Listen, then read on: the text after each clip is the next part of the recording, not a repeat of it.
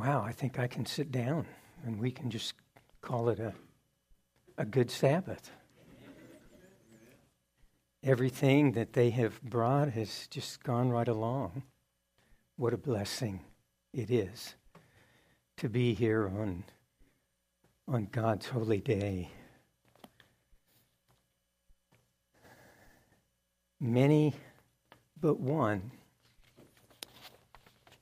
I want to share a little information with you before we get right into the sermon. You know, we as Seventh-day Adventist Christians know that there was a little book that John was told, you know, you can take it and eat it. It's going to be bitter in your stomach, but sweet in your mouth. And in 1844, there was that great disappointment. And I don't know if you're aware, and maybe some of you do know the stories of the potato patch preachers. But there were miracles that took place even though there was that great disappointment. You see, they were expecting Jesus to come in October of 1844. But there were some of them who were faithfully going about their business earlier in the year, in the spring. And one of those was Leonard Hastings. And he was a farmer in New Hampshire. And his business was pasturing and caring for cattle. And he also grew enough produce to supply his family's needs. And they also relied heavily upon a crop, a potato crop, for their use and to sell for some income. And so they lived in New Ipswich, which was a Millerite community at that time.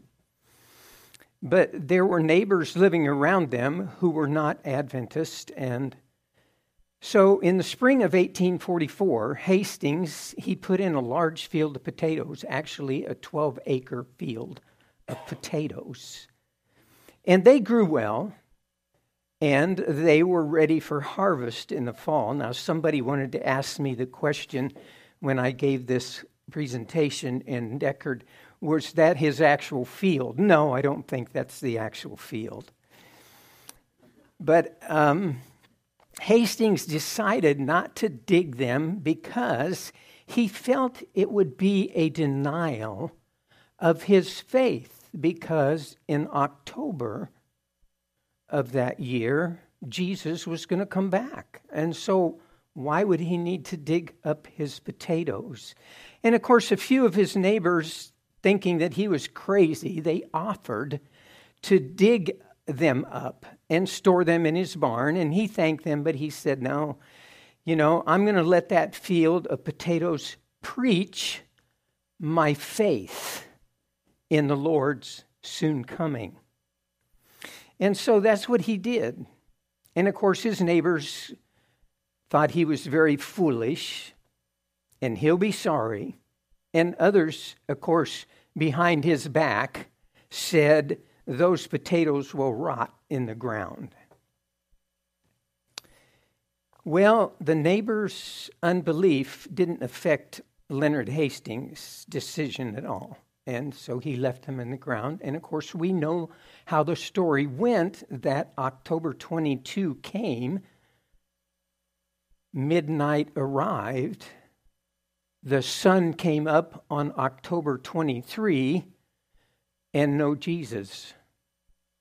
And it was a huge disappointment.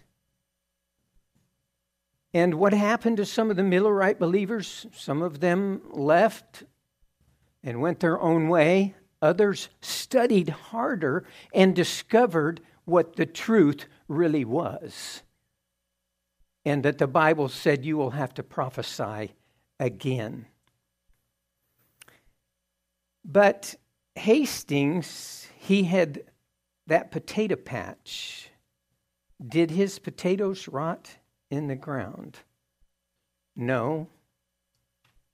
And none of the Millerites starved to death. As it turned out, Hastings' potatoes did a better job of preaching than he could have ever done. Because you see, in the fall of 1844, it was a mild fall.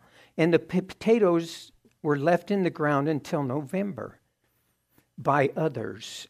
But when he finally dug them, he found that they were some of the best that he'd ever grown.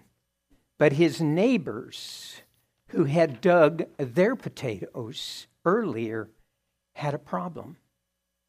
You see, their potatoes, there was a blight in New England that year, and it rotted nearly all the potatoes that had been dug at the proper time. But the ones left in the ground didn't rot. So Mr. Hastings had a big supply of potatoes for his family, as well as for the same neighbors who had called him foolish. In fact, because of the scarce supply of potatoes, of seed potatoes, he was able to sell his potatoes for seed potatoes at $5 a bushel. Now, I don't know if you know, but in 1844, the average income was only about 80 cents a day, something like that, when I looked it up online. And so $5 was a huge amount. It was an enormous price. So what the people thought was going to cause Mr. Hastings some real problems turned out to be a blessing to him and also to his neighbors. Now, there was another man also. His name was Silas Guilford, and he was William Miller's brother-in-law, and he planted a 12-acre field of potatoes in the spring of 1844. And he left his potatoes in the ground as a testimony of his faith in the Lord's coming. And this was actually in Oswego, New York. And I looked up and found out that per acre, potatoes in that part of the country, in Maine and those states up there, northern states, could give as many as 200 bushel to the acre. Now, other areas of the country was only like maybe 99 to 100 bushels to the acre. But their potatoes just were bigger and better and more to the acre. So Silas went out to the field. Now, his wife had told him, don't go out there and dig up those potatoes. They're already rotten, and you're just going to make a fool of yourself in front of everybody by going out there to dig up those potatoes. But he said, no, I'm going to go and see what's there. When he pushed the fork firmly into the first potato hill and turned up the dirt, and with it came nice, firm potatoes, because they didn't freeze. Nothing happened to them, and no rot on them, and the next hill was the same, and the next, and so he had his boys go and get the spades and everything, and they had many potatoes on that 12 acres. It yielded an awesome number, and they got $4.50 to the bushel for their potatoes. So, you know, when we think of the disappointment that happened in 1844, we can remember that there were potato patches that were preachers in that time period. There were miracles that took place. God was still in charge, was he not? God still cared about his people. He loved them. God can take any situation and he can make it good. Can he not? Yes. With God, all things are possible. We find that in Matthew 19:26, Mark 10:27, Luke 18:27, and also in Jeremiah 32 and verse 17. Let's bow our heads for prayer. Our loving Heavenly Father, we are encouraged because of the fact that by faith, these men were willing to sacrifice because of their belief that you were coming. We have that belief today that you are coming soon. Help us to stick by our faith in that and not to ever turn aside, to know that your promise is sure when you said that I am coming again to take you home, as he told the disciples. Father, I pray for your Spirit to guide now. May the words I say be according to your will. May they be your words.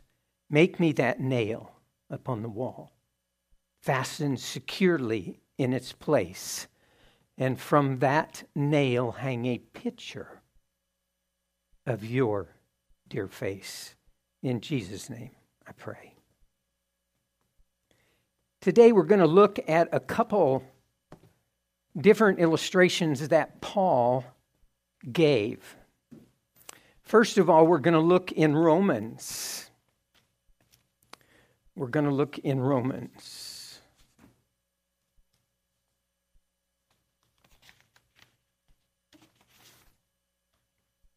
And we're going to look in Romans chapter 12. And then it's interesting how the Bible does that. But in 1 Corinthians, which is just the next book, chapter 12, Paul talks about the same type of thing here going on. Serving God with spiritual gifts. For I say through the grace given to me, to everyone who is among you, not to think. Let me go back to verse 1. I beseech you, therefore, brethren, by the mercies of God, that you present yourselves, your bodies, yourselves, a living sacrifice, wholly acceptable to God, which is your reasonable service. And do not be conformed to this world, but be transformed by the renewing of your mind, that you may prove what is that good and acceptable and perfect will of God. You see, any habit or practice that would lead into sin and bring dishonor upon Christ would better be put away. Whatever that sacrifice might be, to put it away. That which dishonors God cannot benefit the being or the soul.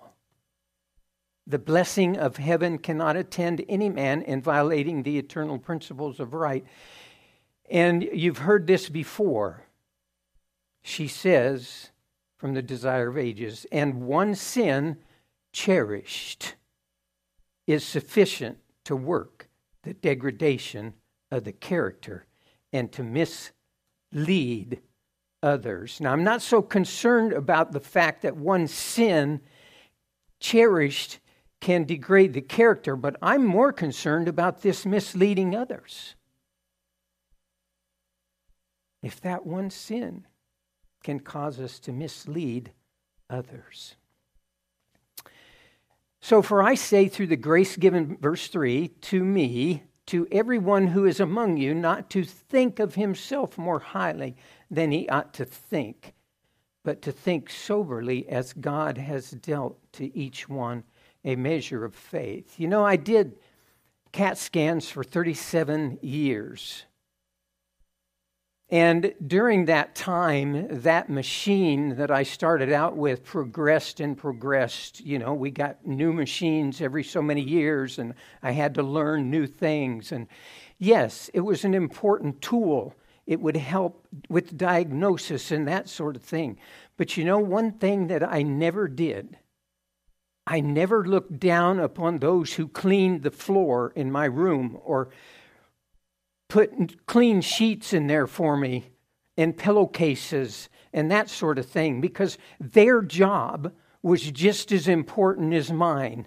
I always treated them like they were equal with me. I never looked down upon them whatsoever because their job was important.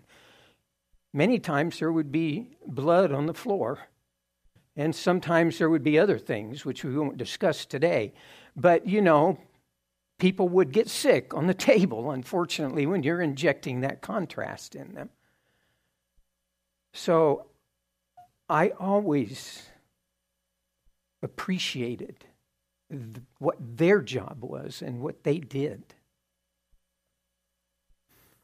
In Luke 22, and I'd love for you to turn there, Luke 22.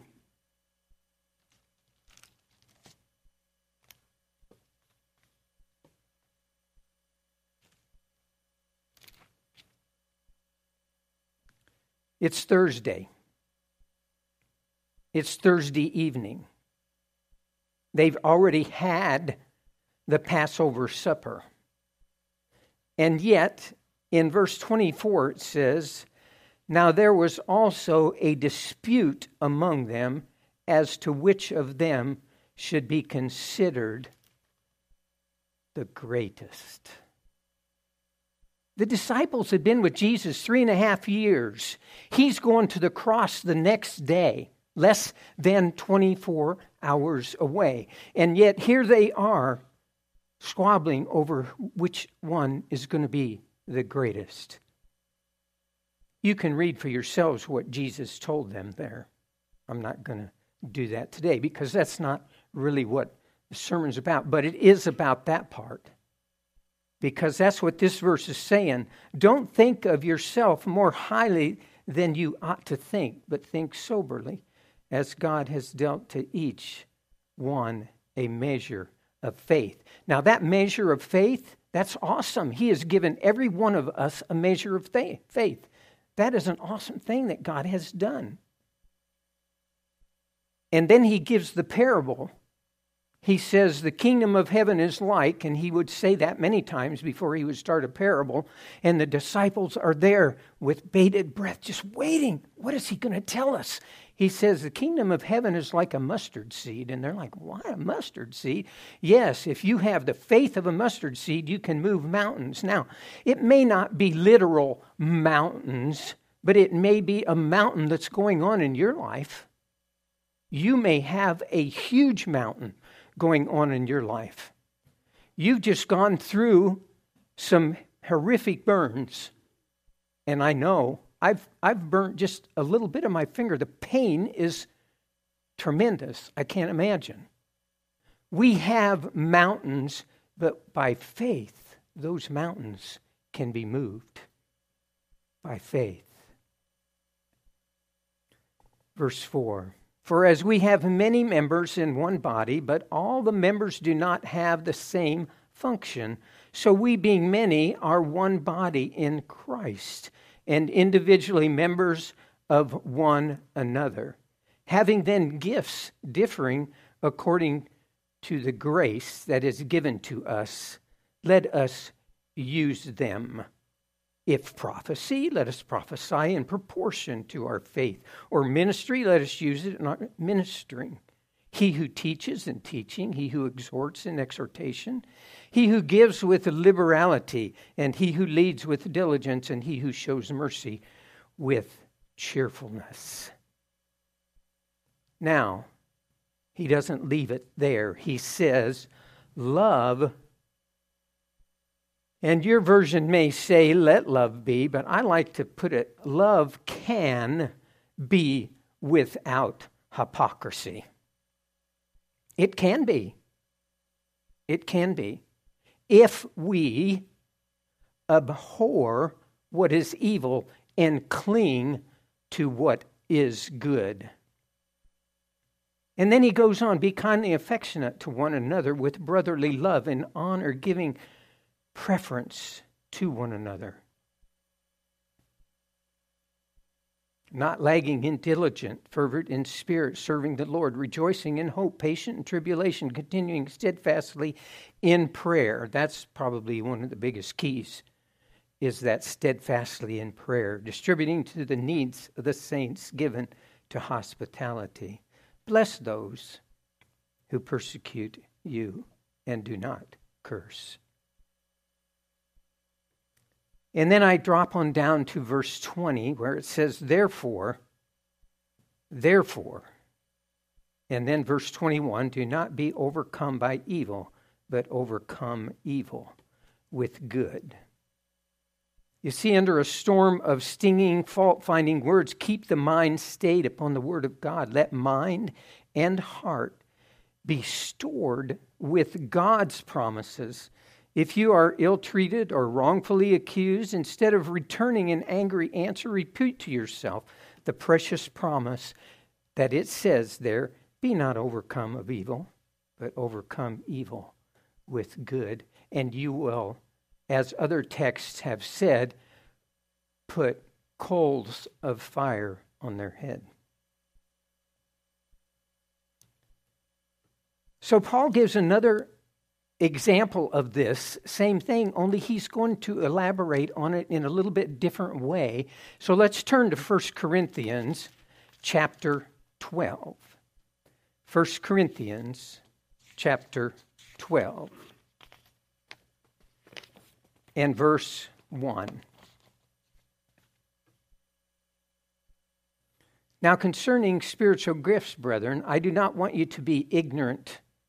You know that you were Gentiles, carried away by idols, however you were led. Therefore I make known to you that no one speaking by the Spirit of God calls Jesus accursed, and no one can say that Jesus is Lord except by the Holy Spirit.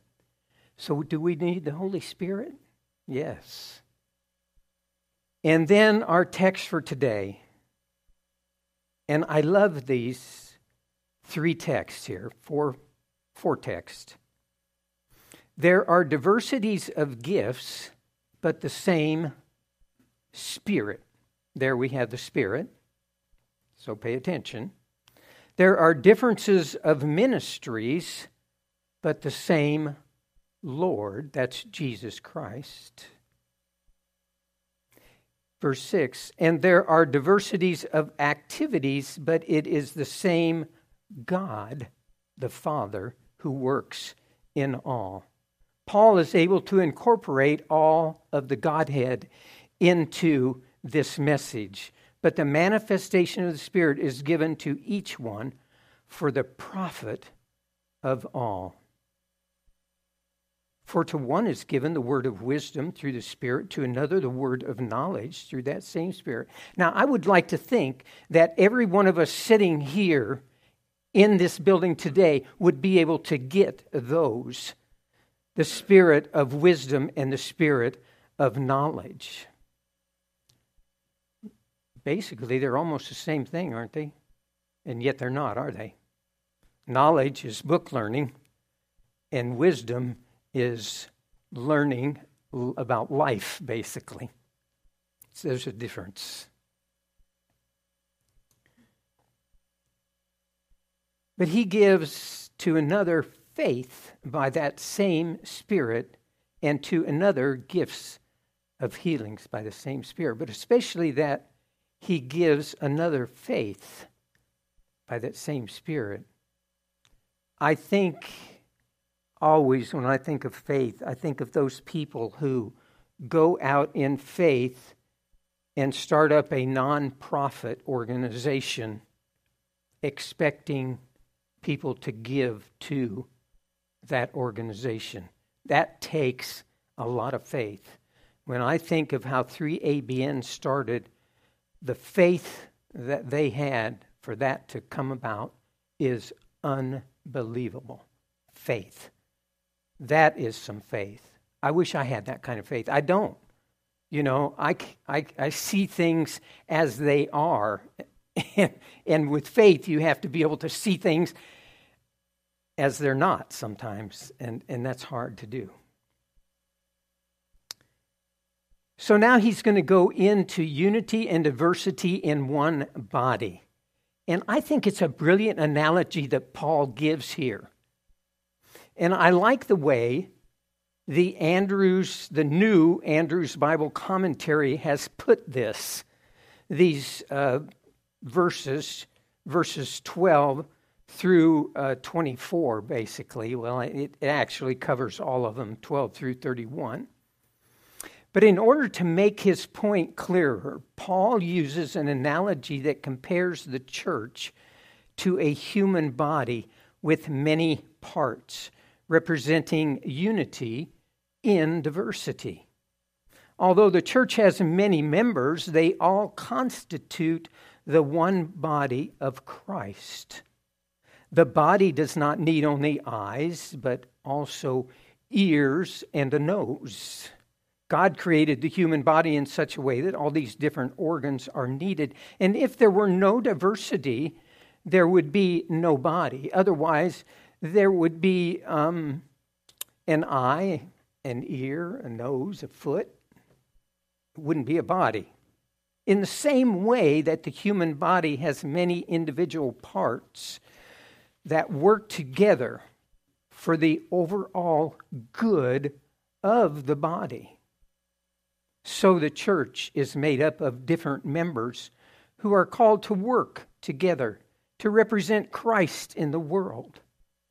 The church crosses boundaries of gender, social status, class, ethnic origins, men and women, rich and poor, slave and free, Jew and Gentile. It's only in this oneness, in diversity, that Christ can fully be represented to the world. So no member of the body of Christ should ever say to another member that he or she isn't needed. And to make this point, Paul focused on how valuable those parts of the body are that are often thought to be weaker parts. You know, we of course think of the eyes as the most important, but, you know, we still need the feet to carry us along. We still need the hand to do important jobs. We should never, ever think of any one or any position as weaker or less honorable or unpresentable. Everyone is necessary, and since we are all connected together as one body, there should be no divisions in the community. Let me say that again. Everyone is necessary, and since we're all connected together as one body, there should be no divisions in the community. And God has appointed, verse 28, these in the church. Greeter coordinator, communications person, bulletin person, clerk, treasurer, deacons, deaconesses, elders, home and school leader, Sabbath school superintendent, Sabbath school secretary, school board chairman, finance committee, church music coordinator, audio visual, the lineup, personal ministries, health ministries, women's ministries, men's ministries, pathfinders, adventures, social committee. None of those, not one is more important than the other. They all have their place in the community, right? We all have a place in the community. In Acts of the Apostles, page 92, it says this: solemn are the responsibilities resting upon those who are called to act as leaders in the church of God on earth. Solemn are the responsibilities resting. Don't take it lightly. The position that you have been asked to serve in, don't ever take it lightly. God can use you in mighty ways, regardless of what that position might be. God wants us to use it. But then in verse 31, he says something kind of strange to me. He says, "But earnestly desire the best gifts, and yet I show you a more excellent way." To prevent the Corinthians from getting caught up in the pursuit of the gifts they believed were the most spectacular, personally gratifying, and bestowed on them the greatest honor, Paul told them that there is a more excellent way. What is that more excellent way? 1 Corinthians chapter 13 tells us what that is. "Though I speak with the tongues of men and of angels, but have not love, I have become sounding brass or a clanging cymbal.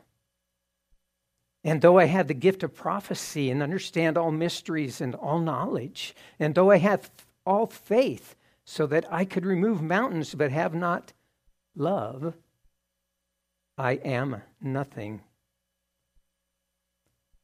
And then he really gets serious about it. "And though I bestow all my goods to feed the poor," like the rich young ruler, "and though I give my body to be burned, but have not love, it profits me nothing." It's just unbelievable to think that we could actually sacrifice our body thinking that we had done it and that was going to give us a place in his kingdom. But without love, it avails nothing. If you remember nothing else, remember that it is love that is most important in everything. Jesus told the disciples, "I go, but I want you to love one another." He said, "I give you a new commandment. Love one another." Did he not? Yes. So he gives us that new commandment to love one another as he has loved us. That's my prayer for you today, that we will all. Somebody said we're a family. Right? Yeah. We should love one another always.